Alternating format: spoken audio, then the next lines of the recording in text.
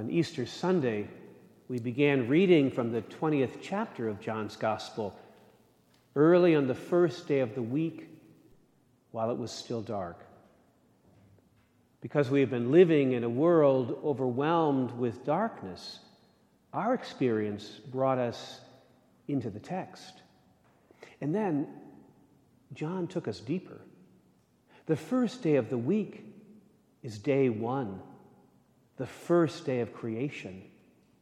And the darkness that overshadows the earth is about to be shattered when God said, "Let there be light." And now, still reading John chapter 20, it's the evening of that same first day of the week, and the doors of the house where the disciples had met were locked. Once again, we find ourselves entering into the world of the text, for we too are locked inside our homes. A week later, and we're still inside the house. There are 10 disciples. 10 disciples, a synagogue's worth, met in what John clearly wants us to see as a church service, the first day of the week and a week later. Our experience this very day connects us very closely with the early church, small communities, gathering in homes.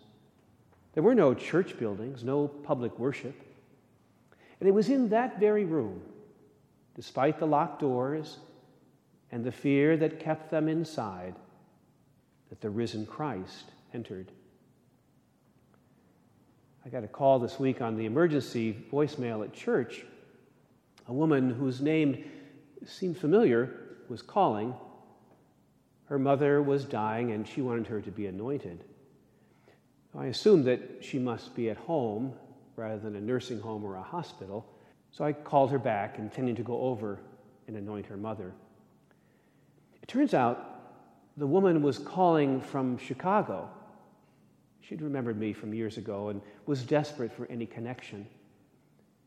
I told her about a wonderful principle in canon law. It's called Ecclesia Supplet. The church supplies.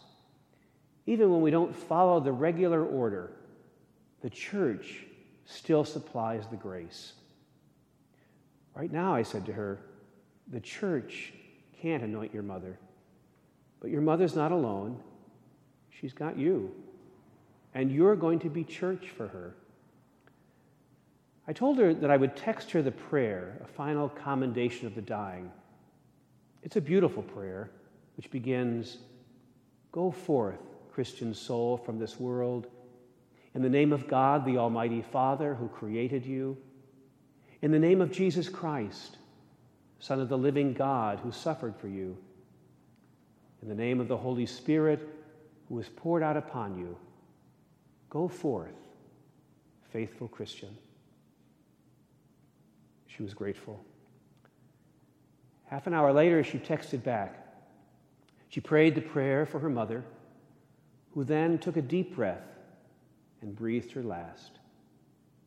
It was as if she'd been waiting for someone to come to bless her and send her on her way. It was her daughter, who was church for her that day. We'll read the first part of today's gospel again in 6 weeks on Pentecost Sunday. It's Luke who gives us this 50-day account of the Easter season and the coming of the Holy Spirit on Pentecost. In Luke's telling, the mighty wind drives the disciples out of the house into the streets, where the Spirit speaks a language that transcends misunderstanding. But on this second Sunday of Easter, we are inside the house, where the risen Lord enters breathing shalom, peace. We cannot bring peace into the world if we haven't first experienced it within, inside our own hearts. Just as John imagined day one of creation while it was still dark, now John quotes from the second chapter of Genesis, "Then the Lord God formed man from the dust of the earth and breathed into his nostrils the breath of life. Here's how he applies those words to Jesus. When he had said this, he breathed on them and said to them, "Receive the Holy Spirit." The Greek is even more direct. Jesus breathed into them. Jesus is creating us anew, animating us with a new spirit, even while we're locked inside the house in fear. It's the first day of the week, the 8th day, or the first day of a new creation. It's the day of the giving of new life. God breathes into us. On that day, the disciples recognized Jesus when he showed them his hands and his side. The risen Christ still bears the wounds, but the wounds are no longer a sign of death. Rather, they are a sign of glory.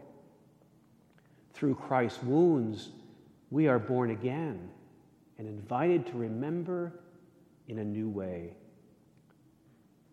The place of the wound is the place of healing.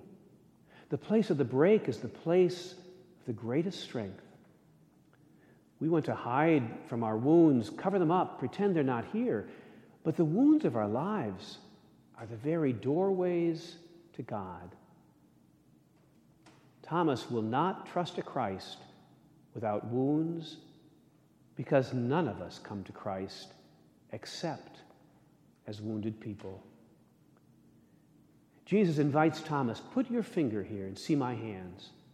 Reach out your hand and put it in my side." Henri Nouwen, in his book, Wounded Healers, puts it this way: